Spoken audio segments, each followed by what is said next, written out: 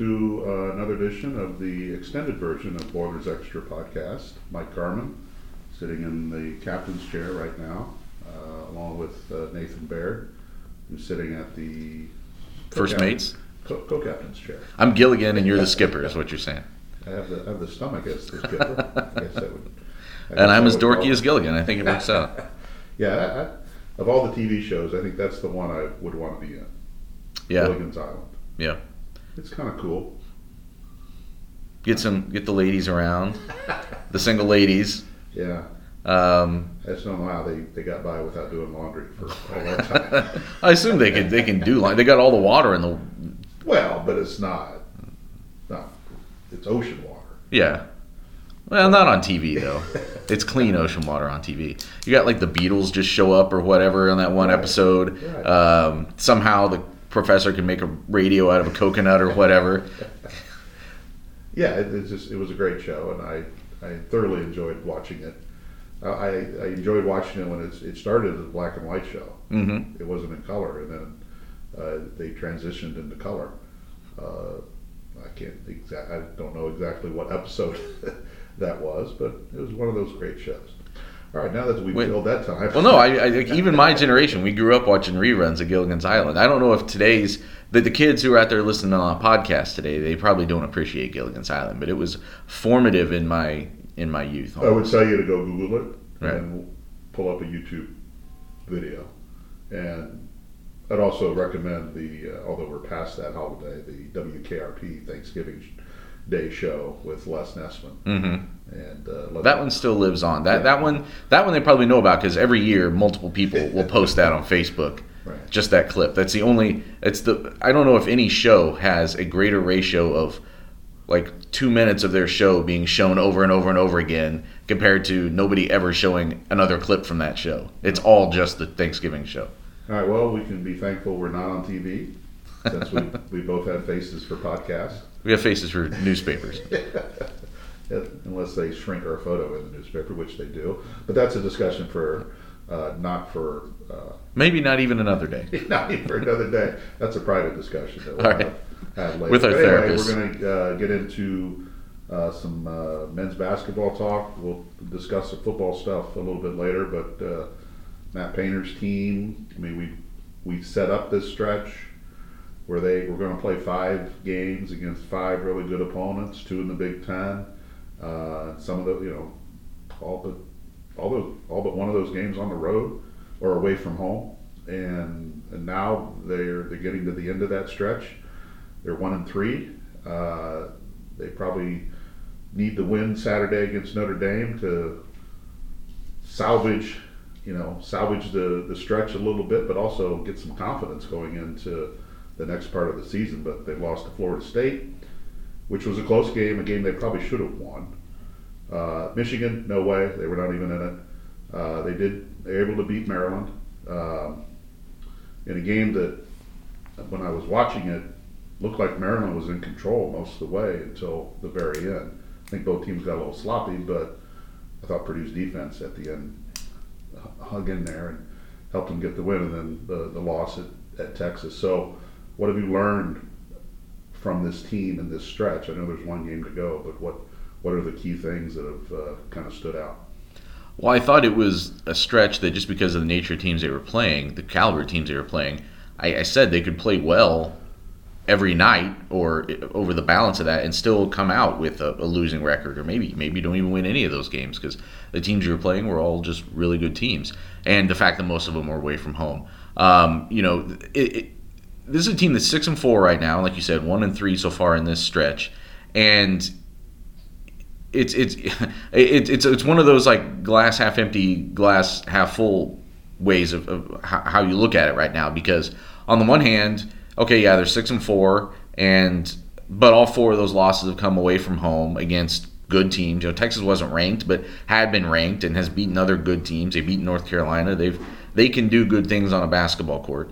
At the same time, at some point, to be at the level that Purdue wants to be at, to accomplish the things Purdue wants to accomplish, it has to finish off a win like this away from home. There's just no ifs, ands, or buts about it. And they have not shown yet that they can do that. There is still just a lack of something, and it's not necessarily just one aspect of basketball throughout. I don't think there have been some defensive letdowns. There have been some nights where the offense let them down. But at the end, in all those cases except the Michigan game, in the Virginia Tech game, Florida State game, and now the Texas game, the game was there to be won in the balance at the end of the game, and they couldn't finish it off. Especially, obviously, the Florida State game, and then the Texas game, not that far off of that. Games that were right there to be won, and they couldn't finish it off. And at some point, that's a thing that this team's going to have to learn how to do. The problem is this is the time of year you're supposed to be learning how to do that. And really, Saturday is that last chance, because then you play at home twice, and then you go right into the Big Ten season. And this is not something that they can really still be plaguing them throughout Big Ten season, just because all 9 of the 9 road games that are left, there really isn't an easy one in there this year in the Big Ten. And it starts off really tough. They go at Michigan State, at Wisconsin, at Ohio State, all by mid-January to start the conference season. Those, along with Michigan, might be the teams that people say are the 4 best teams in the Big Ten right now. And so I on one hand, this is an important stretch here the rest of this month where they don't play quite as often. It gives them a lot more practice time. That's a luxury they won't have in January. But at the same time, there are some things that are only going to have to be learned through those sort of in-game situations away from home. And so far, they haven't shown that they've learned how to do that yet. No, to me, the biggest issue is just closing out a game. I'm not sure you can practice that. I think you need to be in those situations, but how many more lumps do you need to take before that kicks in? And then you have to start to question whether it will kick in. Because it becomes a confidence issue at that point. And are they just standing around waiting for Carson to win the game for them? Or are other people getting opportunities to do it, they're just not delivering? And therefore that might be a bit of an experience issue, because other than Carson, you've got a bunch of guys, maybe not Ryan Klein, but everybody else they're still learning. They're still being put in these different positions. So, to me, it's like it's one of those two things. Are they just standing around waiting for Carson to go win the game for us, or are other guys getting opportunities, just not stepping up? And that's more than just scoring a basket. That's making a defensive stop. That's doing something on the offensive end that leads to maybe a game winning, or takes you from a 3-point lead to a 5-point lead type of thing. Yeah, at what point does your trend become your identity? And I think that's the juncture that this team is kind of at right now, just in terms of finding out what it is. And in each of those games, you can look at the way that they didn't get stops down the stretch against Florida State, the way that they didn't get stops down the stretch against Texas. That's ultimately where it starts to me. I understand what we're questioning from an offensive standpoint, but the game where they came out and won in this stretch was the Maryland game, where they did make those stretch. Maryland had 1 field goal in the last 3.5 minutes, or none in the last 3.5 minutes, and 1 in the last 7 minutes, something like that. Purdue's defense clearly stepped up and won that game for them.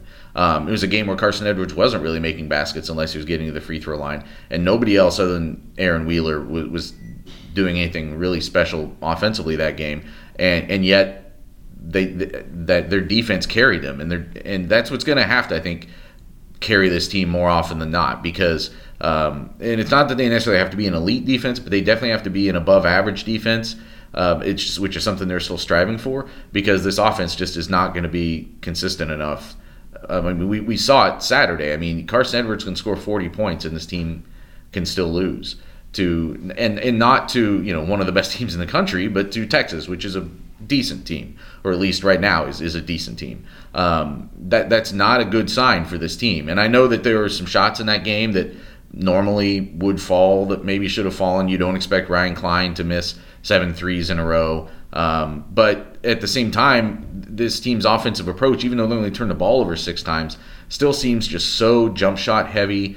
Does not seem to be one that consistently is getting the ball inside and letting the offense kind of work inside out like it's so accustomed to doing, whether that's via the pass or whether that's via guys driving in there and kicking it out. You've still got multiple guys on the floor, especially in the starting lineup, that at times seem very uncomfortable with the idea of taking shots that aren't just completely wide open. That are, there are things that Grady Eifert and Nojel Eastern do on a basketball court that really help this team, but you also can't deny that you can't get as much scoring out of those spots that you could a year ago with the guys who were playing those positions. That's not completely fair. They're different kinds of players, and those guys had to, they graduated, they moved on. But it is a problem for this team right now that you just don't have offensive balance. Matt Painter likes to talk about it in terms of approach and in terms of decision making and in terms of how they're running things. He's not wrong, I'm necessarily saying, but he doesn't want to admit that the other half of it is from a talent standpoint. They are just missing some things, and that has not yet been developed, or that they're not taking advantage of if it is there. So it is an issue. They're gonna. I think right now, as I look at this team, if they don't figure out a way to defend more consistently and to stop the kind of dribble penetration that Texas and other teams were having this year, then it's gonna make it really difficult for them to win these games down the stretch. And at times, as you saw against Michigan, they're not even going to be in these games down the stretch. Couple observations for me. Number one is this team taking too many 3-pointers. That would be the first thing on my mind. And when are those shots coming? Are they coming early in the shot clock? They're coming late? Are they good shots? Are they bad shots? Not every 3-point shot is created equal. Right. But it just seems like they're shooting a lot of 3-pointers, and I don't necessarily, when you get past Klein and Edwards, I don't see the makeup of this team as a bunch of long-range jump shot shooters. Yeah, I think this team is still taking too many early threes. I think this team has shown, and again, it's not fair to compare completely to the personnel they just had a couple years ago, but that team thrived not because it was just coming down and had the greatest shooters in the world and were chucking it as soon as, this wasn't an up and down kind of game where they were, shooting in the first 5 seconds of the shot clock and, bringing down in transition and throwing up threes. They could do that. They had guys who could shoot on the run. That was an occasional strength, but that's still a lower percentage shot than if you're running your offense and getting an open three. And that's what Purdue is still not doing consistently enough. And again, I think that some of that comes from just, running your offense, and some of it comes from purposely getting the ball inside and establishing that. And I thought they did that started to do that in both halves of the Texas game. The first basket of that game for Purdue, actually it was a three from Edwards. They sort of traded threes, but Matt Haarms gets an early dunk in that first half. He gets an early basket off the baseline in the second half, and then it's like they'll just go long stretches where there really aren't post looks from my observations of the game. I think that's really still that's where I see that happening. I don't think it's necessarily that they shouldn't shoot a lot of threes, but I think they need to work for those threes a little bit more. You're not really wearing defenses down, and you're not really working for your best shot. And the other thing to remember is, some of these guys are taking open threes and aren't falling. But there's also reasons sometimes why those guys are open for three. I mean, teams are gonna let Matt Haarms shoot those threes until he proves he can make them consistently. And if over the course of a year, if Matt Haarms were to shoot, in the low 30s from three, opponents are probably still going to take that because that's better than the percentage you would shoot if you were getting the ball at the basket. Grady Eifert, you could probably say the same thing. Those guys are getting one or two just wide open threes a game. So maybe that at that low volume, maybe it's not hurting the offense. But I think collectively, it's still indicative of an offense that just isn't really running in sync right now. Well, it depends when those shots are being taken, and as that's true. And Matt Haarms doesn't take those shots early in a shot clock typically. Right. But as coaches will tell you, or astute observers at the game will tell you, there's a reason why you're open. Right. Yeah, they're not guarding you for a reason. Right. And I think players have to, some of it is coaching, but the other part is awareness. And players, if I'm Grady Eifert and I'm consistently open from the 3-point range or 3-point line, there's a reason why you're open. they don't believe you're going to hit. You're not a threat to that team, and they're not going to guard you out there. Then you have to take it upon yourself to make sure the ball gets to where it needs to be. As you said, there's probably one or two times in a game where it's not a bad shot for him. But if he's shooting more than that, then I think that is, at some point, that becomes a bad shot for him. And you have to keep the ball moving and get it into a better position. And by the way, the Maryland game, one of the reasons Purdue won that game, maybe the reason Purdue won the game, other than the way it defended down the stretch, was because Grady Eifert did step up and hit some of those open threes. Matt Harms did hit a big three. Aaron Wheeler came in, hit 3 threes. So the three of those guys had 6 threes. I think as Mark Turgeon said after the game, if you had told me going in that they had 6 threes, I would have thought Purdue scored 90. And again, I think that statement is somewhat indicative of what's going on with this offense right now, which is those threes can sometimes be fool's gold if you're not getting them from just running an efficient offense overall, top to bottom. And again, that didn't happen on the road. That happened in familiar environment, familiar setting. That it's tougher to do that on the road typically, and that's still where Purdue has to prove itself at both ends of the court. I don't think also that they've really played in sync offensively some important stretches on the road. And that was something that we kind of expected maybe very early in the season, but now that you're a third of the way into the year, I think you have to kind of start transitioning into having some more of these problems figured out to ultimately get where you want to get this season, which is, to stay in the top, I think coming into the year, they were still shooting for that top third of the Big Ten. I think staying in the top half of the Big Ten right now is almost where you have to start looking because it's just so deep. Well, on 3-pointers, to me, it's a game-to-game thing. I don't think it's a sound strategy for basketball teams to always rely on the 3-point shot because it doesn't go. You may get 2 games back to back where you shoot a high percentage, but then it's going to go away. As you mentioned, a guy like Ryan Klein, he missed 7. Well, probably the next game he might hit 7, but he's not going to hit 7 after that. When he had consistently been, I think going into that game, other than maybe the Ball State game, but all the other games this year he'd hit 3 or more. Like he had been really consistently part of the offense, and then all of a sudden, whatever reason, just Maryland 0 for 6, and then started 0 for 7 against Texas. So it was just one of those. Maybe it's just one of those funks that hits at the absolute worst time. But again, that's one guy who's not even your primary scorer has a funk, and then what does that do for the whole offense? I mean, they're still working on 3 games in a row. It would be actually 4 games in a row that they'd be held under 1 point per possession for their average, if not for what Carson Edwards had done at Texas. That he alone really pushed them up to 1.015, I think. So still just barely above that. It's the potency of the offense has dropped, and I don't think that the reliability of the defense has risen up to make up for it yet. Right, and I think that's probably what they need to do. And you mentioned it earlier. Offensively, I don't know when they'll get this whole thing figured out. They may not this year, but in the meantime, and you've talked about this and you've written about this, they really need to up their game defensively. They need to become a stronger defensive team, and they probably need to win games like they won the Maryland game. Because right now I don't think they're in a position to score. They're not going to outscore somebody once that game gets into the 70s, and they're not going to do it once it gets into the 80s unless Carson Edwards is pushing them there. So I mean, where does the improvement have to be defensively with this team? I really think it's just individual guys have to step up and defend better. I think that starts on the perimeter. Nigel Eastern's been pretty consistent. That's the guy now that they look at as who they can put on the opponent's best guy and help neutralize him. I thought he did a pretty good job against Anthony Cowan. He's done a good job against some other lead scorers for other teams this season. But neither he nor Edwards nor whoever was getting rotated onto I'm blanking on his name right now, but the guy from Texas the other night who had the huge game. Nobody was really slowing him down. He really kind of took over the game as much as Edwards did at stretches in that second half the other night.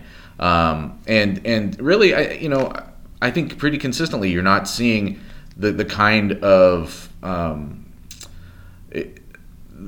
presence that they want on the perimeter yet defensively.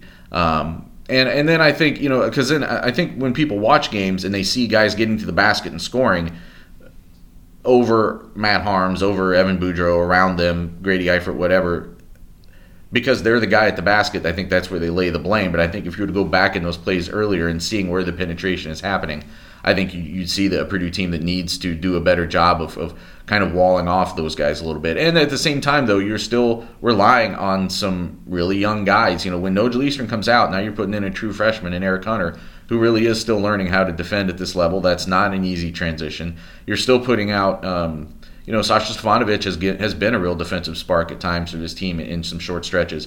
Aaron Wheeler has made some defensive plays. Those guys are coming along, but I think just in total, this team just hasn't, again, they're not there yet. And now that's why I think maybe December is a big month for them to sort of figure some things out in practice. Maybe there's some competitive things that can happen in practice that help straighten some of those things out. You just get so much more time. But then, because then once January starts, you're just on the road constantly, or you've got one game after another, and you don't really get that kind of that time to really hunker down and figure some of those things out. Well, I think when Painter's teams have been really, really strong defensively, and last year you did have Haas in the middle, you had a big presence there, but it's been perimeter defense is when they've been really good. When you look at PJ Thompson last year and Dakota out there on the perimeter, they're not letting opponents get in the lane and get easier shots or get in there and then have options to distribute the ball.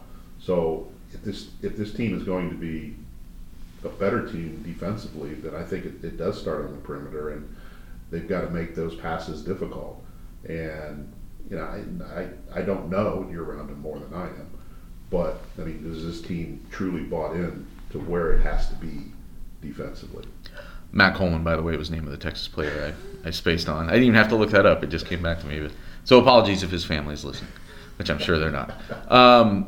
The question was, has his team bought in? I thought that the Maryland game had been kind of an eye-opener for them. And the Maryland game, the Michigan game followed by the Maryland game, I thought was kind of an eye-opener for them. They saw what happened when they weren't locked in defensively against a tremendous team at Michigan and just kind of got blown out of the water. And then against Maryland, I thought they saw what would happen if they followed a game plan, if they got out and defended according to principles, according to what had been expected of them that week. I mean, and then they, defense won that game for them in a lot of ways.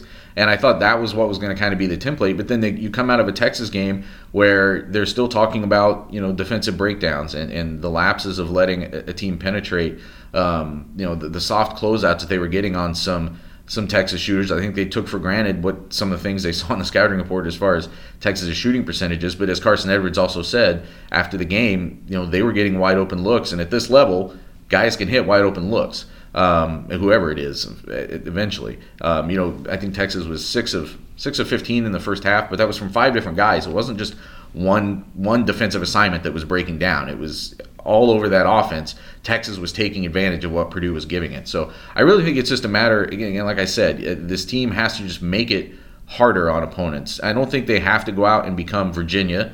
I don't think they have to go out and necessarily become what Texas kind of likes, or a team like VCU used to be, where you would go out and just try to, you're trying to turn them over. West Virginia, they don't have to go out and get 20 points a game off of turnovers.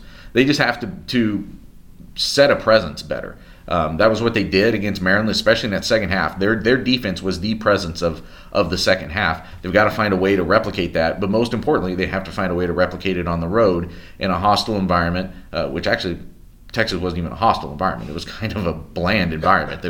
Wasn't that many people there, and a lot of them were Purdue fans. So you can't really fault some kind of a tough environment for that loss. They were flat for other reasons. I've been to the Big Drum a couple times. It's a sterile environment. It is a sterile environment. It was not that much of a different environment, frankly, for the men's game than it was for the women's game that preceded it. And I'm not trying to. I actually enjoyed my time in Austin. It was a great city. I had some great meals. And walking around campus was kind of fun there. You're getting to see some, Texas Stadium and all those things. And it's an older stadium. but you're right. It's sterile is a good word for it. They don't really bring a crowd. I was really kind of surprised for a Sunday afternoon that they didn't have more people there. I guess there was a football game somewhere, or maybe they were having a viewing party for football games that had been played earlier that season or something. I don't know, but and Matt Painter even talked about that last night on his radio show, that like he was kind of shocked as to how little fan support there was there. But again, that's part of going on the road. You don't know what you're going to get away from. At Mackey Arena, you're going to get 13,000 people there who will go lay down in traffic for you. And that's an easier way to win. It's just easier to play with that kind of support at your back. It's it's a cliche, but it does kind of become that sixth man that the other team has to. I've talked to players and coaches from other teams. They talk about it. It's hard to hear yourself. It's hard to communicate. It's hard to hear yourself think. It becomes a mental challenge, and it's you can't rely on that being there the other half of your season. You can't rely on that being there when you go to the United Center and play in front of some crappy crowds in the Big Ten tournament. You don't know what you're going to get. You get the early game of an NCAA tournament regional somewhere and in Utah or whatever. You don't know what's going to be there. You've got to find a way. This team hasn't yet clicked that thing. I know they've been right there. It's not like they're that far off. They're not getting blown out on the road every time, but they still haven't found a way to put together a 40-minute game on the road, again, to use another cliche. But ultimately, that's what they're going to have to do to have the kind of season they want. So what you're saying is they need to play defense, basketball-wise, like the Bears play defense on Sunday. That would be a presence. That would be a presence, yes. And again, no, and actually I'm not even saying that, because the Bears are the Bears are arguably the best defense in the NFL right now, or one of them. The very, very small percentage. The Purdue doesn't need to be that good. They need to be they just need to be above average. They need they need to stop having so many games where they come out of it talking about defensive breakdowns and defensive lapses. They need to come out of more games having opponents say what Maryland said about their second half the other night, about how they just, when Gary Williams, Mark Turgeon said it felt like there was a sixth guy out there for Purdue. That's what you need to have more opponents say. It's not really about, it's just about being more disruptive and having that be more of a presence than it's been through 10 games now. Well, I mean, it's going to have to happen at some point, or this season's not going to happen. Yeah. Because they do. I mean, I guess the question is which team can they be quicker, the defensive team or the offensive team?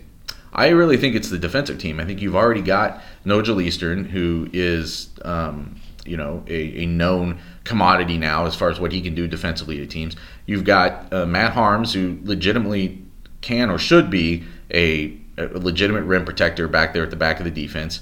Someone like Ryan Klein by now should be more consistent with how he plays defense. I think he'd be the first to admit that. Someone like Carson Edwards should be more consistent with the way he's playing defense.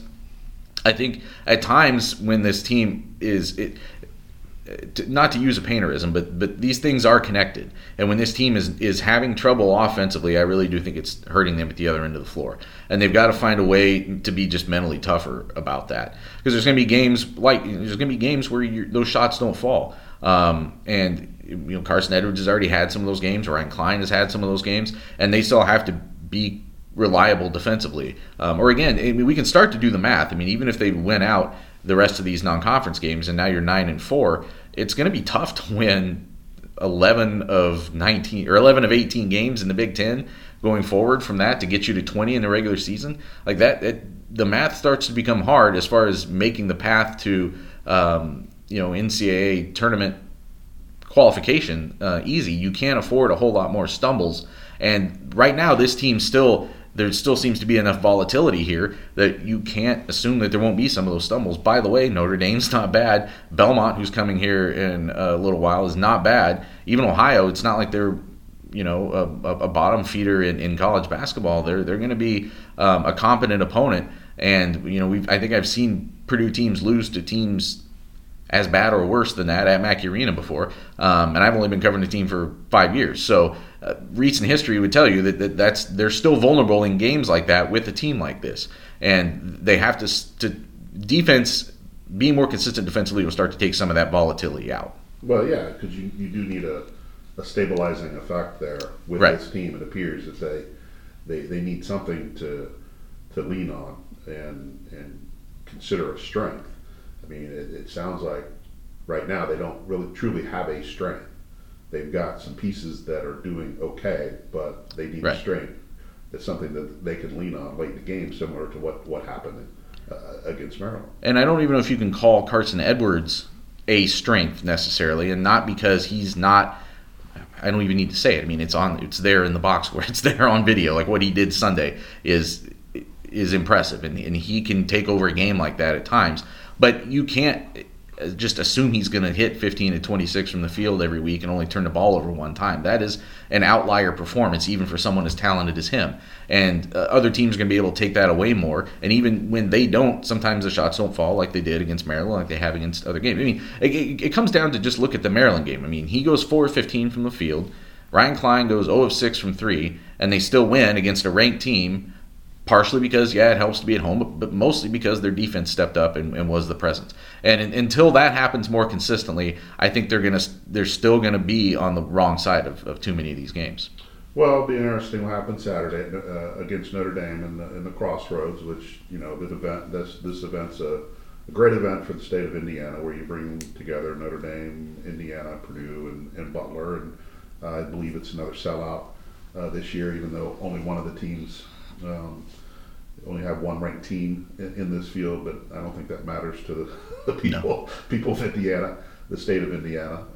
It's really become, in my opinion, one of the marquee events on the college basketball calendar. I know it is for the state of Indiana, but also I think at least in the Midwest, and maybe it does touch some people nationally, because you're bringing 4, I think, recognizable programs together in one spot, and it's a big deal. I mean, obviously it has a lot more buzz when teams are ranked or have better records, but again, this is a nice showcase for the state coming up Saturday. Yeah, and it has a national presence anyway. I mean, this Purdue Notre Dame game is going to be on CBS. I mean, these are you are getting in front of a national audience with an event like this. And I think yes, only one of these teams is ranked, and it's number 25. Indiana is tied for 25th with 2 other teams, so it's just barely getting a ranked team into this. But at the time people would have been buying their tickets, you could have made a plausible case for maybe all 4 of these teams to be possible top 25 teams. So and I think it's for the 3 of these teams, it's a no-brainer great event. I know that IU fans have some grumbles about certain aspects of it and whether it'd be better for them to have some rotating non-conference game that weekend or something. I don't know. But I know that for Purdue, for Notre Dame, for Butler, I think it's a no-brainer great event, because you're going to face a really solid team every single year. You know that you're going to get a quality neutral court rivalry kind of game every single year, and those aren't easy to schedule anymore. I mean, you've got so many other tie-ins with your conference, with your exempt tournaments. We saw with Purdue going down to Texas. It was kind of a big deal because it's really hard to fit these kinds of home and homes onto the schedule anymore. And I think it's been a good event for Purdue, other than the fact that they, for a long stretch, couldn't win games there. Now they've started to be able to win games there, and I think, but I also think that this Notre Dame game is going to be a challenge for them. This is a Notre Dame team that has had its own ups and downs this year. Just went to UCLA last week and had a buzzer-beating loss. But I mean, they lost at UCLA by 3. They lost on a neutral court to Oklahoma by 5, and then they had a weird home loss to Radford. But guess what? So did Texas, Texas just beat Purdue. So I think this is a team that's going to challenge Purdue defensively, as we were just talking about. It's a team that doesn't turn the ball over much. It's a team that is going to be pretty solid on the offensive side, and is going to make Purdue try to come out and be that kind of disruptive force that it hasn't consistently been able to be so far. Yeah, I mean, I think the theme of this season for Purdue is every game is going to be a challenge for them. This is, maybe the Ohio game won't be as big of a challenge. Once it happens next week, it sounds like the Belmont game will be, but then every Big Ten game is going to be a challenge for Purdue. And that's just the type of season I think that fans are in store for, if they haven't figured that out already. It's just a matter of how quickly this team can improve in some certain areas. They still have a ways to go defensively, but as you've mentioned, they've got probably more strides to make offensively, and trying to figure out who can really help them score throughout the game, but also in some crunch time situations. The offensive thing for Purdue still is just, not to go back too much on this, what we've already talked about, but it's still just such a conundrum to me that you don't want Carson Edwards to dominate the offense too much. You want him to be a facilitator. You want everybody to be involved, but he's still so talented compared to a lot of, he can go get his shot in a way that hardly anybody else on that team can. I don't know how you find, and Matt Painter's kind of been juggling that now for 3 years.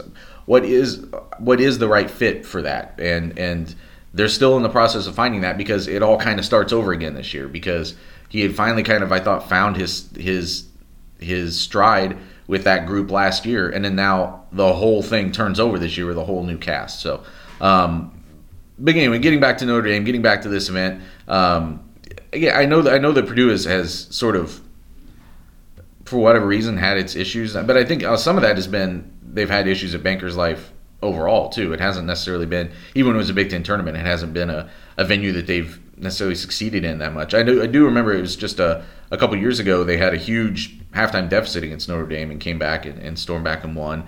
But I think this is a big game Saturday, because if you lose this and you fall to 6-5 and you still haven't really won a game of consequence away from home, now you're going into the Big Ten season with that sort of hanging around your neck. Like you've had the whole half of the year now, and you haven't been able to go into anywhere other than Mackey Arena and beat a really quality team. And that just sort of just hang as a specter, again, considering just the quality of the gauntlet that they're going to have to run in the Big Ten this year. And even if you look on paper, they don't go to Rutgers. I think they do go to Illinois. Those are the only sub-100 KenPom teams on this list, but there's talent on those teams. Purdue saw that last year when it went to Rutgers. It's had tough games against teams like that before, and they can't take anything for granted, again, just because of the volatility that is the volatility that is Purdue basketball right now. Well, we look forward to your coverage and your commentary from JCOnline.com. Bankers Life Fieldhouse on Saturday, as Indiana will play Butler in the second game down there. I did want to touch on football a little bit. They've started their bowl practices, if you want to call them that. Last week they practiced twice.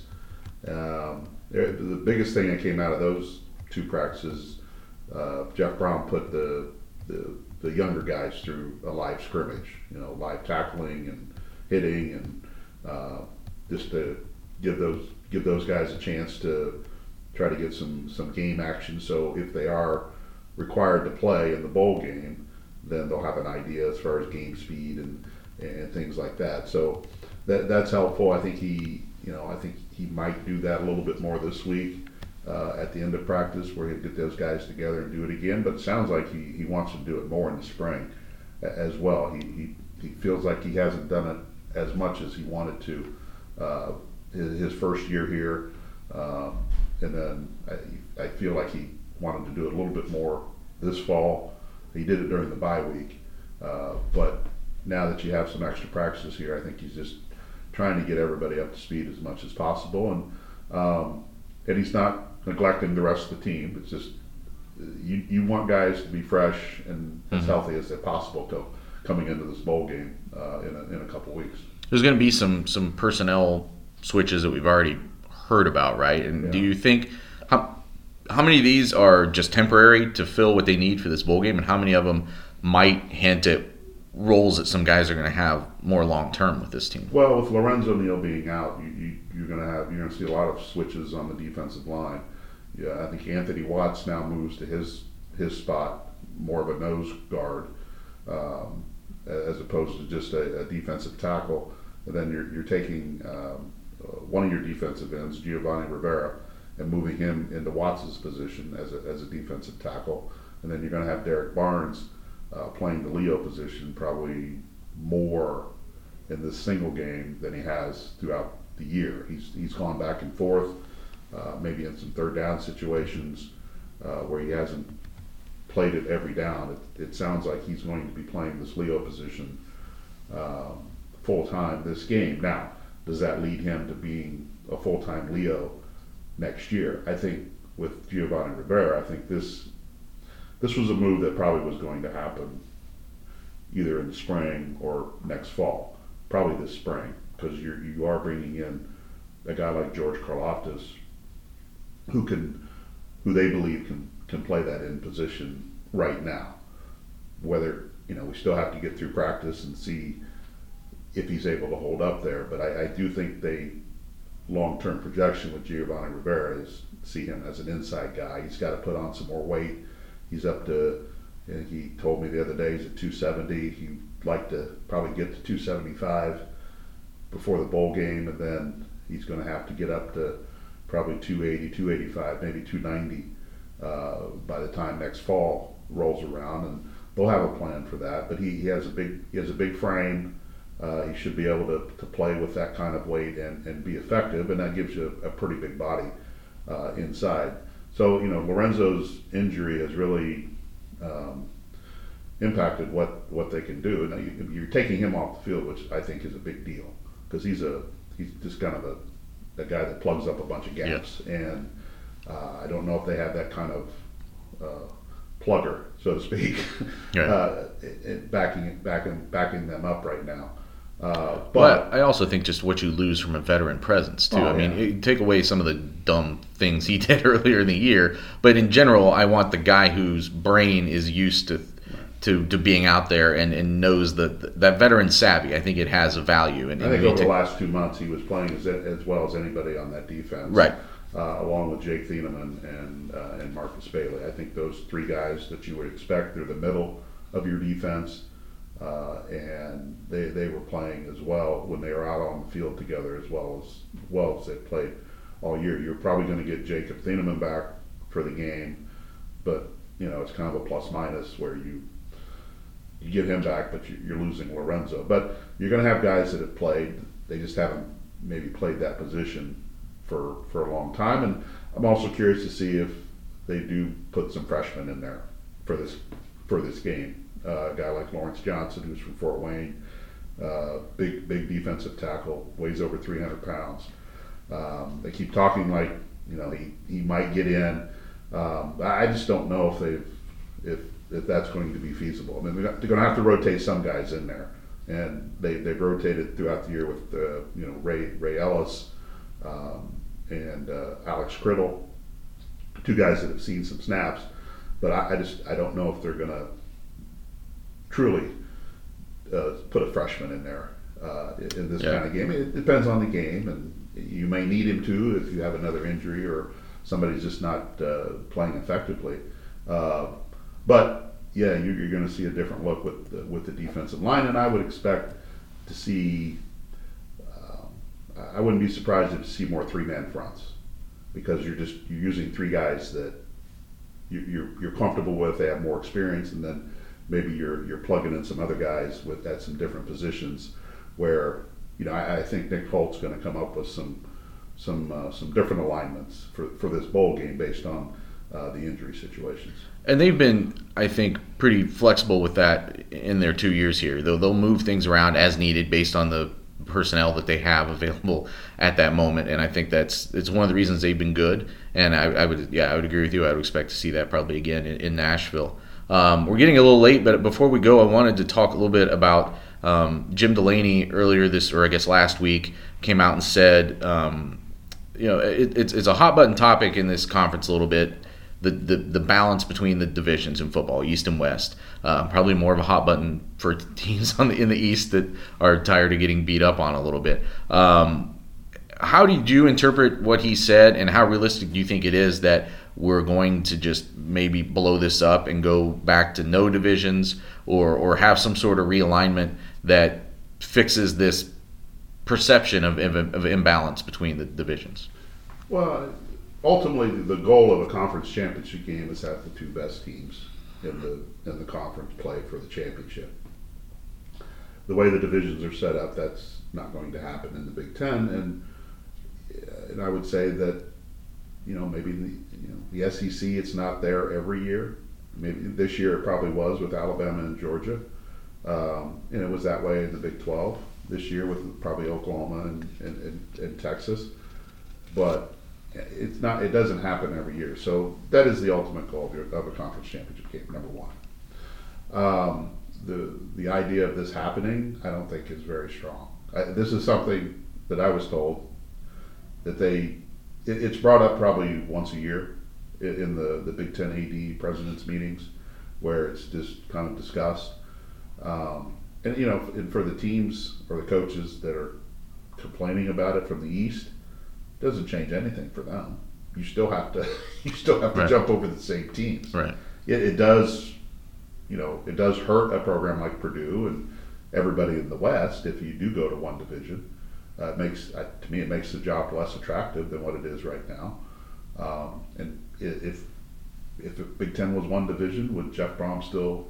First of all, would he have come to Purdue, and would he have stayed? Right. And so, I mean, it does have a ripple effect if you go to that. But it's just something that happens. I think it's just an annual discussion that I don't know. What prompted Delaney to say that? Whether he was asked about it. I mean, there is an imbalance there from programs, and that's no secret. But I just don't know if that's how do you schedule that? How do you protect the rivalry? You can easily protect the rivalries you need to protect, but what's the rotation like of who plays whom and when they play and how many times they're going to play? And I think there's just a lot more. And I think in the other key factor too. I mean, this year probably your two best teams were Michigan and Ohio State in the Big Ten. Do you want them playing in back-to-back weeks? I don't think so. I don't think the conference wants that. Right. And it could be a situation every year where whoever wins the regular season meeting, then the loser knocks the winner out of the playoff discussion. So you could be doing yourself a disservice from a playoff. And I think part of the motivation of all this is the Big Ten hasn't had a team in the playoff in the last couple of years, maybe 3 years. So how do you get a Big Ten team back into that conversation? Well, you have to first of all you have to have a team that's worthy of being in there. And I think the committee probably got it right this year. I don't know if Ohio State really was worthy of being in the top four. Now I'd like to see Ohio State play Notre Dame. Mm-hmm. I'm not sure Notre Dame, other than they won every game, but they didn't have to play in a conference championship game. Right. I'm not sure Notre Dame is one of the best four teams in the country, but based on the criteria that we're using, they get to be in it, and plus they're Notre Dame. We're way too long into the recording time here to get me on my high horse about the fallacy of the Purdue or the college football playoff format, which I think is ridiculous. I hate it, but or at least I would like to see it larger. I think they could go beyond 4 teams pretty easily if you just got the right money in front of the right people. It's just like expansion. Just wait till the next TV contract, and it'll happen. Right. It's just again, it's just about making sure that the right person gets paid. That's what it's all about. Right. But again, we've been going too long to get into that. What I did want to say is, I wonder, some of this, I think, though, is based on when these divisions are split up, and you could still say in the West, well, at least you've still got Wisconsin, which is a borderline national presence at the time. You still got Nebraska, which is like a historic presence, and you'd still have Iowa, which would rise up every few years and have one of those 10-win kind of seasons. Well, when everybody at the same time is kind of falling back to the pack a little bit, and then Northwestern, no offense to them, but that's who kind of rises up and takes a team that didn't win a non-conference game, steps up and is your representative from the West. I think that, in addition to what was already thought of as kind of imbalance, probably sort of punctuated that for some people. Who were like, okay, well, this is patently really off kilter now. But what I think will eventually happen is you'll see somebody from the West rise up and have whether it's Purdue in the short term. I think they're a team that thinks they can be in that conversation pretty soon with Rondo Moore and the Class AF coming in and Jeff Brom. Whether it's a rebound from Wisconsin or Nebraska, I don't know. But I think somebody can eventually step up and have that kind of season. It's just a matter of whether or not it can happen consistently to start to kind of balance out this, what is still seen as more of I still think it's more of a perception problem than it is an actual problem, but I guess it's easy for me to say that since I don't coach Rutgers or Indiana or Maryland. Well, anytime you have a non-traditional power like a Northwestern win a division, it's perceived as down. Right. And that's across all sports. You can trickle that into Major League Baseball when you have a team that nobody picked to win one of the divisions, all of a sudden is leading the division by 10 games. Well, it must be a down year for that division. Well, no, it's just part of the evolution process. If once Nebraska gets its footing, which it appeared it did at the end of the year, and they move up, then Minnesota, by the way, also playing pretty well at the end of the year. Yeah. So you're right. I mean, to me, it's a big perception game when you don't, unless it's Ohio State playing Wisconsin or Ohio State playing Nebraska or Michigan playing one of those two teams, it's going to be perceived as down. If Purdue would ever win the West, it probably won't get credit for winning the West, if that makes sense. Yeah. Just because it's going to say, well, Wisconsin was down and Nebraska had too many injuries and stuff like that. Just like Northwestern really doesn't get credit for winning the West when they did everything that they had to do to win the West. Right. The non-conference games don't matter. Right. In the West calculation. So you're always going to fight that until a team like Purdue becomes or Northwestern or whoever it is just becomes a consistent player every year right there, where you're representing the West 3 out of 5 years or 4 out of 7 years or whatever it is, and you're always going to fight that. It'd be if Maryland ever won the East, or I can't believe I'd say this, Rutgers or Indiana would win the East, the immediate thought would be, oh, what a down year for the East. What a down year for the East. Right. When Maryland could have the greatest team of all time and just blow through the East, but it'd still be a down year for the East. Maybe, but you would also, I mean, the thing about the East is you would have to have beaten multiple of those really good teams to have done that. You'd have to have some combination of Ohio State, Michigan State, and Penn State. You would have probably had to win 3 of those in order to win that division. Yeah, but you don't know the state of those teams. I mean, it's all based on programs. Right. It's all based on name recognition. You don't know the state of those teams, and all those programs have gone through lean years where they haven't qualified for a bowl game, and they've had turmoil for whatever reason. It would be a shock if it all happened at once, but it's not impossible. So it just goes back to the perception part of it. I think Purdue's coming up, Northwestern is there, proving it can win the West. I do think Wisconsin's coming down a little bit, and Nebraska is coming up. It all sort itself out. It'd all be fun to follow, but this whole one division thing, I just don't see it has a lot of legs right now. I think other things would really have to happen for the Big Ten to go to just have one. I don't mean you would call it, I guess, a division. It's just that's what I'm saying. First of all, it's no divisions. It's not the single class tournament in Indiana. There was no classes. But you don't want to say the no class tournament. That sounds like a bad Fed Albert joke. But is there anything that you see as a quick fix that you could do? Just one, like if you were to just take 2 teams and flip them, take Ohio State and Minnesota and flip divisions, or take Michigan State and somebody else, or Purdue, and flip divisions. Do you think there's a fix out there that, beyond really irking whatever team and fan base you're putting in the East, would help balance this going forward and maybe cut this conversation out from coming back? Well, I mean, if you start flipping teams, then you can't call yourself East and West, because that's what it's based on. Right now, it is a perfect East and West. Right. There is no overlap. Then you can't call yourself that. Then you can go back to being legends and leaders, which they tried to balance the strength of the programs out that way. But if you wanted to do that, an easy switch would be Michigan State and Purdue.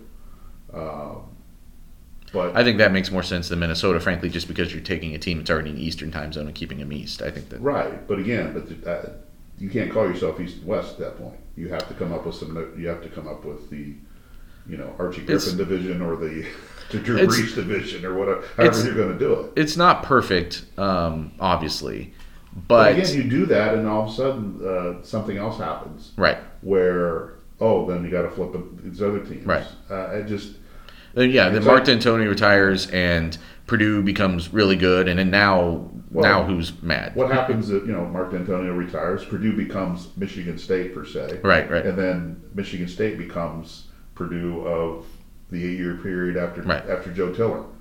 So do you flip him back after 5 years? Oh, we made a mistake. I don't see. I see where people would make that case, but it creates more long-term problems in my mind. If you're truly going to be East and West, then be East and West. If you want to be North and South, be North and South. Right. That's where the Ohio State Minnesota would come in. I think you could flip those two programs and have a team in the West now that would be almost assured of consistently, you would think, being really strong. Minnesota being more middle of the pack, and then that would balance that out. But I agree, then you're definitely not calling it East and West anymore. You're going to have to change what it's called. But if I'm Ohio State, if I'm Michigan, if I'm Michigan State, although the gauntlet of playing in the East is very difficult, when you have that year where you win the East and you're in the conversation for the college football playoff, right, and you win the Big Ten championship game, you have played a tough enough schedule where you feel comfortable going in to that 4 or future 18 playoff, right, where the team is battle tested and ready to go, and I think that's how some of those teams view that, or you get in a position where under the current setup where you get in a New Year's Six game and you're not going to feel overwhelmed at all, and I think that's kind of part of being in the East, where you go to the next step here, the next bowl game, and then you're probably not going to embarrass yourself because you've seen probably the toughest competition that you can see up to that point. Well, at the risk of going into double overtime, we probably better stop it there. But thanks to everyone for joining us again this week on Boilers Extra. I'm Nathan Baird at InBairdJC. He's Mike Carmen at Carmen_JC. Follow us. Find our podcast any of the places it can be found: iTunes, Stitcher, Google Play, SoundCloud. Subscribe, download, rate us, let us hear from you. And we will be back here next week talking more Purdue sports.